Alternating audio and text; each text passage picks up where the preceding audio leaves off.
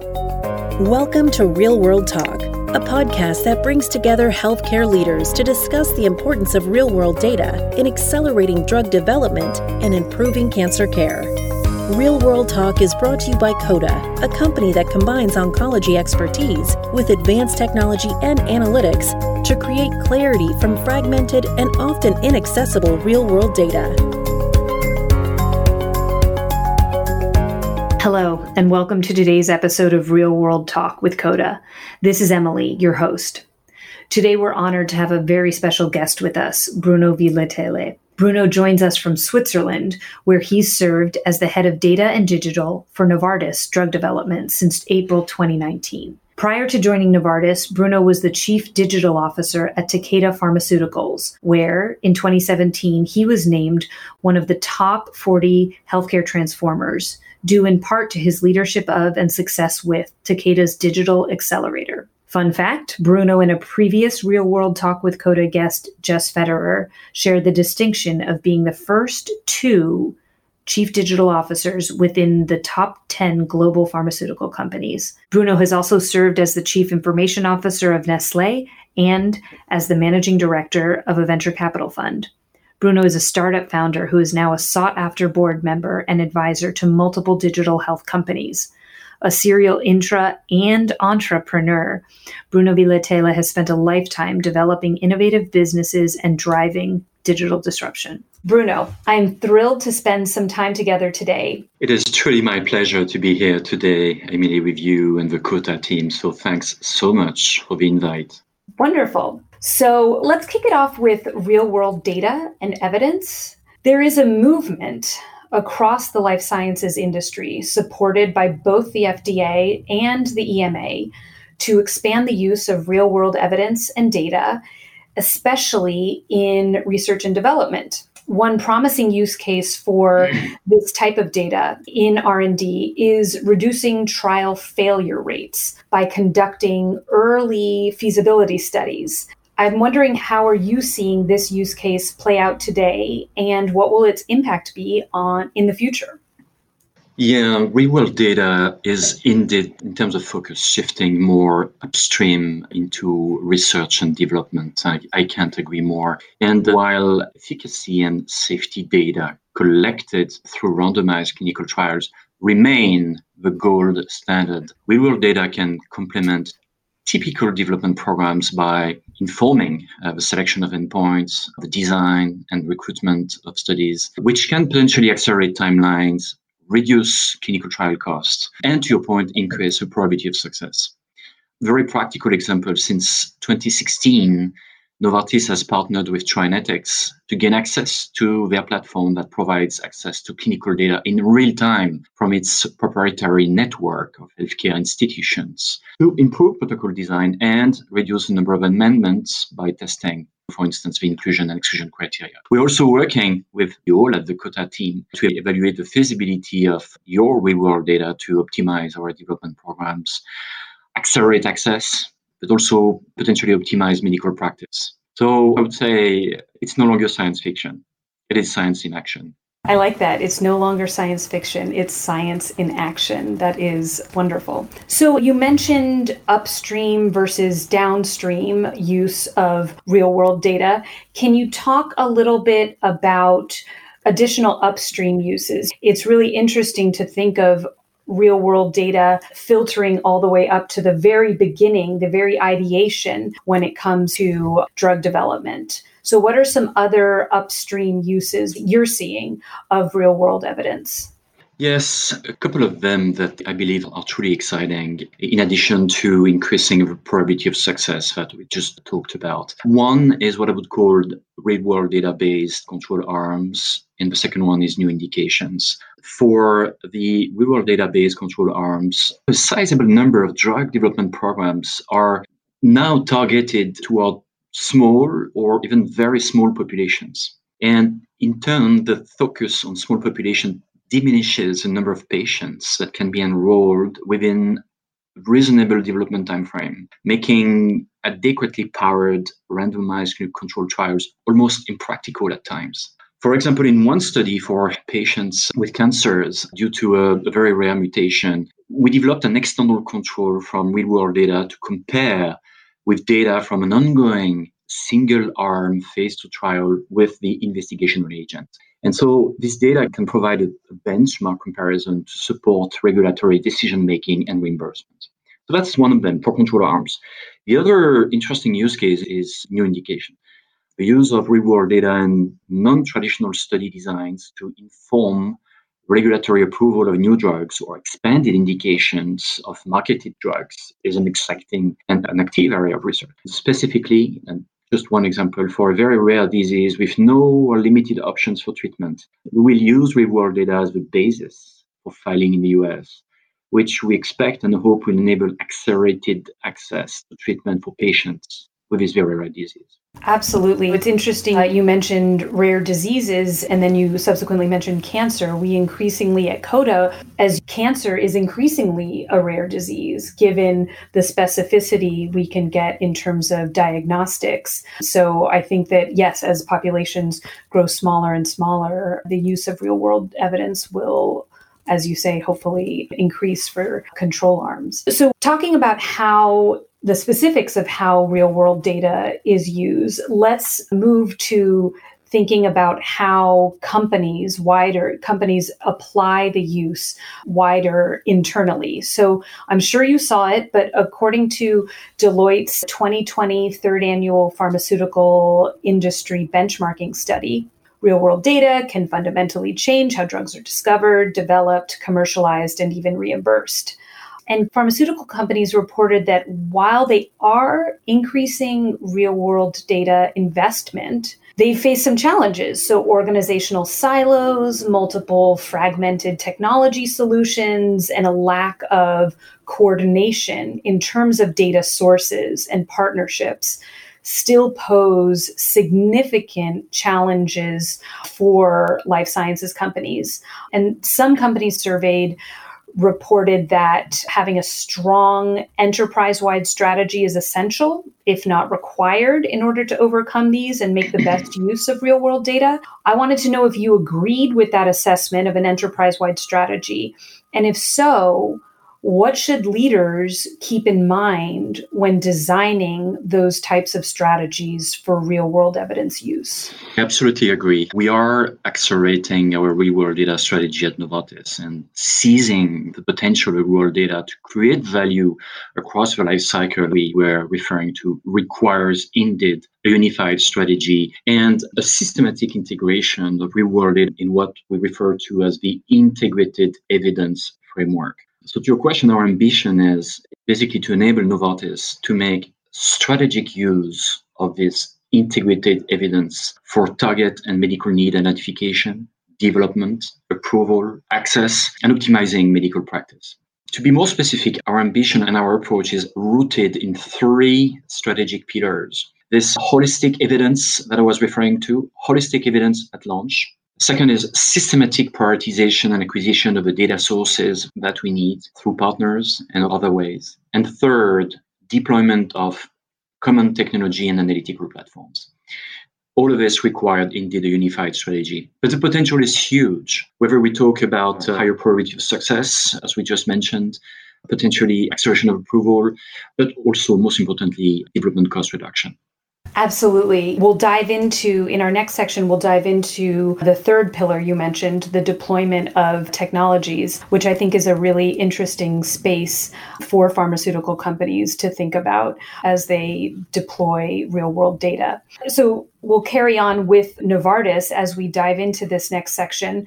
So in 2018, just before you joined Novartis, the company made a significant investment in and commitment to the development of siteless or decentralized trials.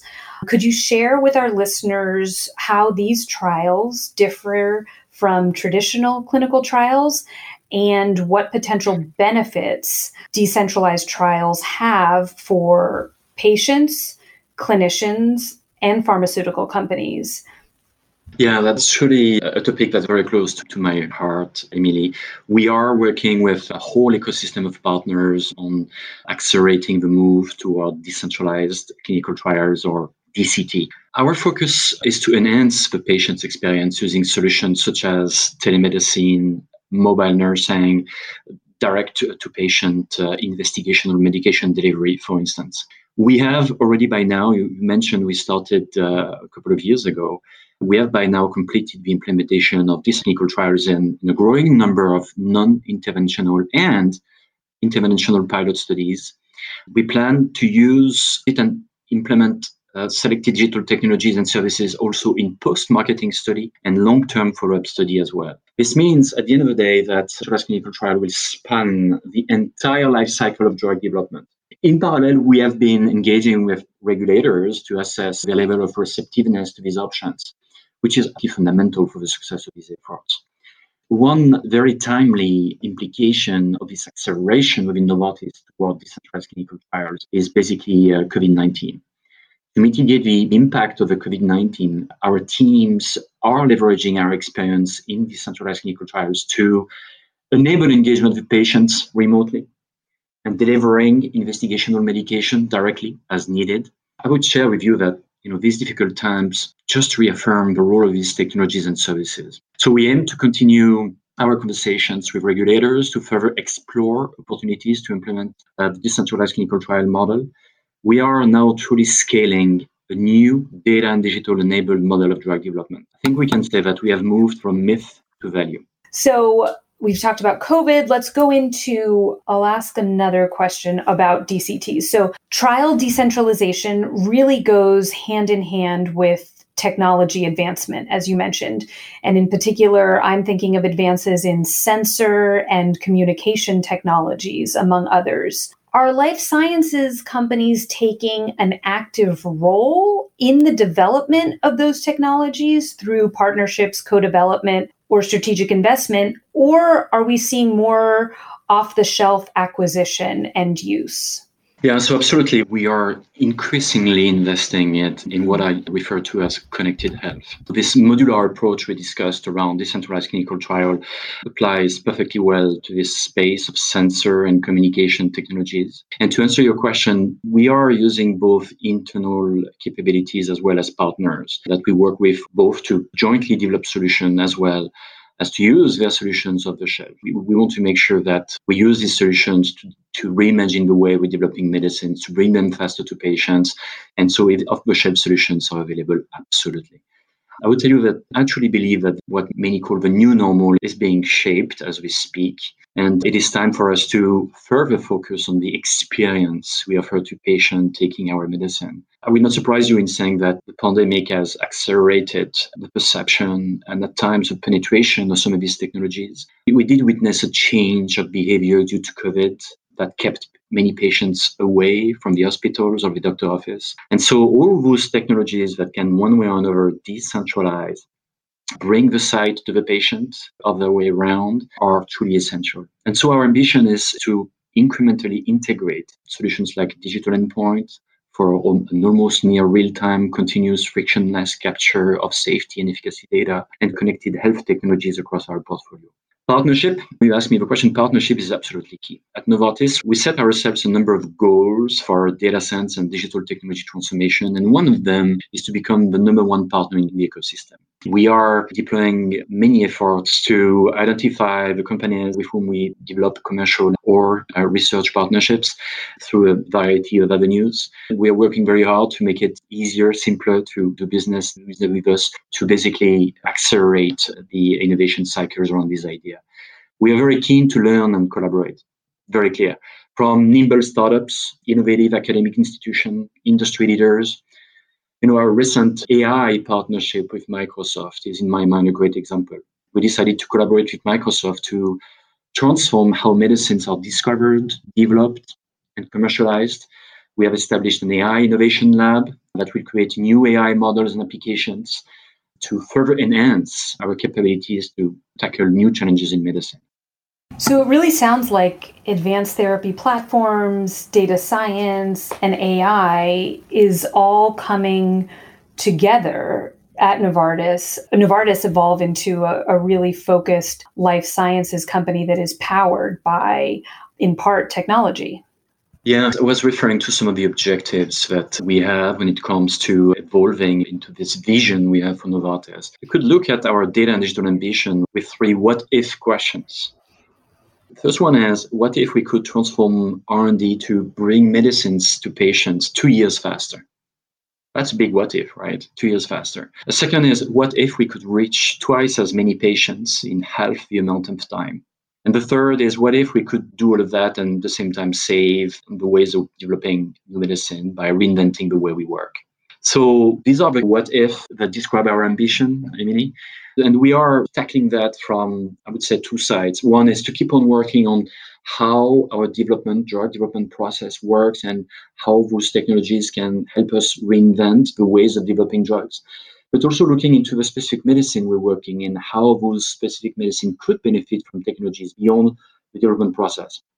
So maybe an example could be useful here, Emily. At Novartis, an immunosuppressant therapy is being investigated to block specific immune reactions that cause the body to reject transplanted organs, such as a kidney transplant. So we looked into how, from a drug development process, we can bring this medicine faster to patients. We looked into what this specific medicine, how data science and digital technology could benefit this specific medicine. So practically, we are using a machine learning enabled surrogate endpoint to predict long-term graft survival. And this will play a role in helping us shorten the clinical development, we hope, by up to 2 years. Second, we are outfitting patients with sensors. We discussed about sensors just before, to identify the presence and severity of cognitive impairment, tremor, sleep disturbance in transplant patients treated with the current standard of care. And third, we are using smart drug delivery devices. We talked about connected health, smart drug delivery devices to improve the experience of the many thousands of patients and healthcare professionals that support this space and those patients. So you see, through this example, how we are basically bringing the best of data science and digital technology to power a commitment to reimaging medicine for each of the medicines we investigate. Could talk about this forever. I'm getting so excited and taking so many notes, even though I can hopefully listen to this podcast whenever I want to, so I don't even have to take notes. But this is really thrilling to hear. And you mentioned earlier, you're working with early stage startups, research and development at top tier academic centers. And so I think I'm hearing a lot of coming together of different types of entities that bring different perspectives, but all in kind of search of the same goals. So this is super exciting. I don't want to take too much more of your time, but I do have a question or two about your wider experience. So our listeners heard in my introduction that you have worked for Takeda Pharmaceuticals, and now you're at Novartis. So you've worked now for 2 real giants in the pharmaceutical company world, Takeda and Novartis. Takeda is over 200 years old, and Novartis is relatively newer. I wanted to know from your perspective, how does a company, an entity like Takeda, with hundreds of years of experience, innovate and readjust to remain relevant for so long? And what can a newer global company learn from their example? Yeah, this is a fascinating space. This month, Emily, is the Curiosity Month at Novartis. So we have assembled a program for all the associates at Novartis to basically have a chance to get and discover new capabilities and new skills. This is what we call the Curiosity Month. And I had a chance to present a few topics. And I referred to a book, maybe you had a chance to read it, Emily, called The Medici Effect.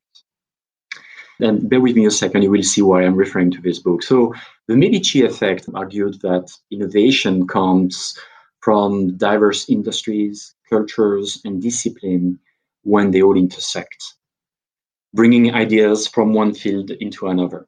The name of the book, if you know a bit the history of Italy, is derived from the Medici dynasty, an Italian banking family that came to power, I think it was in the back end of the 14th century, and was able to support artists And this kind of melting pot of artists from different origin, discipline, cultures led to the Renaissance, right? So I am an adept of the Medici effect. And to your question, at Novartis, our data science and digital technology transformation is powered by diverse industries, cultures, and disciplines. Maybe just 2 or 3 examples to illustrate that, how it's coming together. Our funding model for data science and digital technology borrows from the venture capital world. I had a chance to work in at some point in my career. And with this, we have moved from long and costly projects into a more kind of a seed funding and toll gate based model that releasing funds depending upon how the minimum viable product is performing against predetermined value obsessed criteria. That's inspired from another industry, another space, right? Another example is at times many people question me about for data and digital technology to be effective, you need to move from pilots and experiments into embed those capabilities into the real ways of working so that it becomes the new normal if you want. How are you doing that? I would tell you that our data and digital capability development is inspired by the build, operate, transfer. Maybe you know this model, the build, operate, transfer model that is used in public-private partnership, where our data science and digital teams incubate a new capability that they build and they run for some time. They build and operate it for some time, till the point it reaches the criteria we have defined to say it's ready for prime time, it's mature, and then we transfer it to a business to become a new normal. So in short, it's powered by diversity, aka the Medici effect, right? On this note, I think it is really critical, Emily, to recognize that, yes, we have been learning, and at Novartis, we are learning from our partnership and being curious. It's part of our culture, being curious by other industries. But we are not only learning from others and outside, we're also leveraging on the diverse and rich talents we have in the company. I am a firm believer that diversity is essential to innovation. And in this vein, I would tell you that I decided to be one of the proud executive sponsors of the diversity and inclusion movement in Novartis. And I'm probably even more proud to be working for a company like Novartis, who is the first global pharmaceutical company to uphold the United Nations standards of conduct for business. A company that appreciates the diversity not only to meet what I consider is human rights responsibilities, but yet as an active agent of change. And I think it is my belief that when we allow for the pooling of unique cultural and experiential backgrounds, people find themselves in the best environment to thrive in, and unique and winning strategies are sure to follow. As one of the founding members of Coda's own diversity and inclusion initiative, it's wonderful to hear your commitment to that. And then to respond to your comments earlier regarding the Medici effect, I find myself thinking immediately back to politics. We don't have to talk about politics on this call, but this idea that nations are turning inwards. And there's discussion. I was on a podcast yesterday where they were talking about, is this the end of globalization? And your comments regarding bringing different people together and how invaluable that is. Different people, different countries, different cultures. You're giving me a little bit of hope after what I was listening to yesterday in terms of everything being siloed and separated. So there really is, I agree with you, there is such value in bringing different elements together. And I certainly hope it is not the end of a globalized world. As we close out today, I'm going to ask you one more quick question. You've been lucky enough, Bruno, to have a career that really spans different industries. And I'm wondering, I know that data science and artificial intelligence, as we know it, is still quite in its infancy, even though they're being used pretty universally across all industries.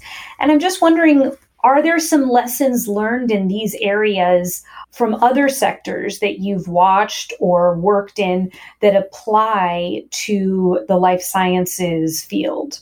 Yeah, it's true that I've learned so much from my past experiences, and I have to tell you that I keep on learning every day. I try and remain curious and open, and every day I learn. It reminds me the the brief exchange we had earlier today, Emily, around COVID and how some of the investments we as a company at Novartis, we made into data science and digital technology allowed us to respond to the pandemic. One of the platforms that we invested in over the past 1 to 2 years is what we call the SENS platform. And it is basically a platform that is monitoring globally the 500 plus clinical trials that we run at Novartis in 70 plus countries, advanced analytics and ways to try and anticipate where we might face an issue and try and help us design alternative strategies so that we can keep on supporting patients. SENS was basically designed and inspired by aviation and control towers. It's by looking into how people in the aviation industry are working that we realize that they are dealing with a huge degree of complexity. And you will probably appreciate that 500 clinical trials in 70 plus countries is a lot of complexity, tens and tens of thousands of patients that we want to keep taking care of. So it was inspired by another space. It is using AI. To your question about some of my learnings, I think one of the most important things is basically to understand what is at the core of AI so that you can basically articulate how best you can make value of it. It is my belief to try and simplify it at its core. I think AI has 3 key abilities: the ability to learn from data, the ability to predict outcomes and so generate insights to support better decision, right?